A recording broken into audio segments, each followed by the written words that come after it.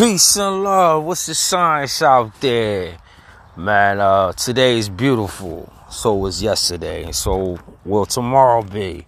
Well, this segment is called One Day the Internet Will Crash for Good.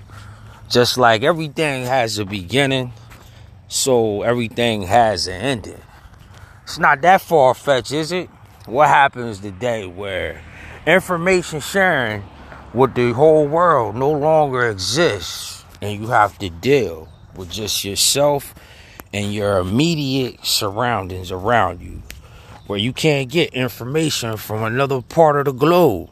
What happens that day when we all have to deal with this, our immediate self and our immediate surroundings? What will become of our society that day? What will be the cause of why the internet crashed and it couldn't come back again? And will that serve a greater purpose, or will we plummet and spiral out of control? Or do we thrive off of information sharing?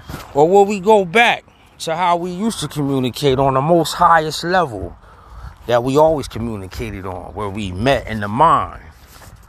You know, we closed our eyes and meditated, and we met with one another and conversed there. You know, some of us who do have that ability, or maybe that's just a thought for now. But who knows what will happen when the internet crashes, or if it will crash? Or do you like to believe that it's here forever and forever? Peace and love, and have a blessed day.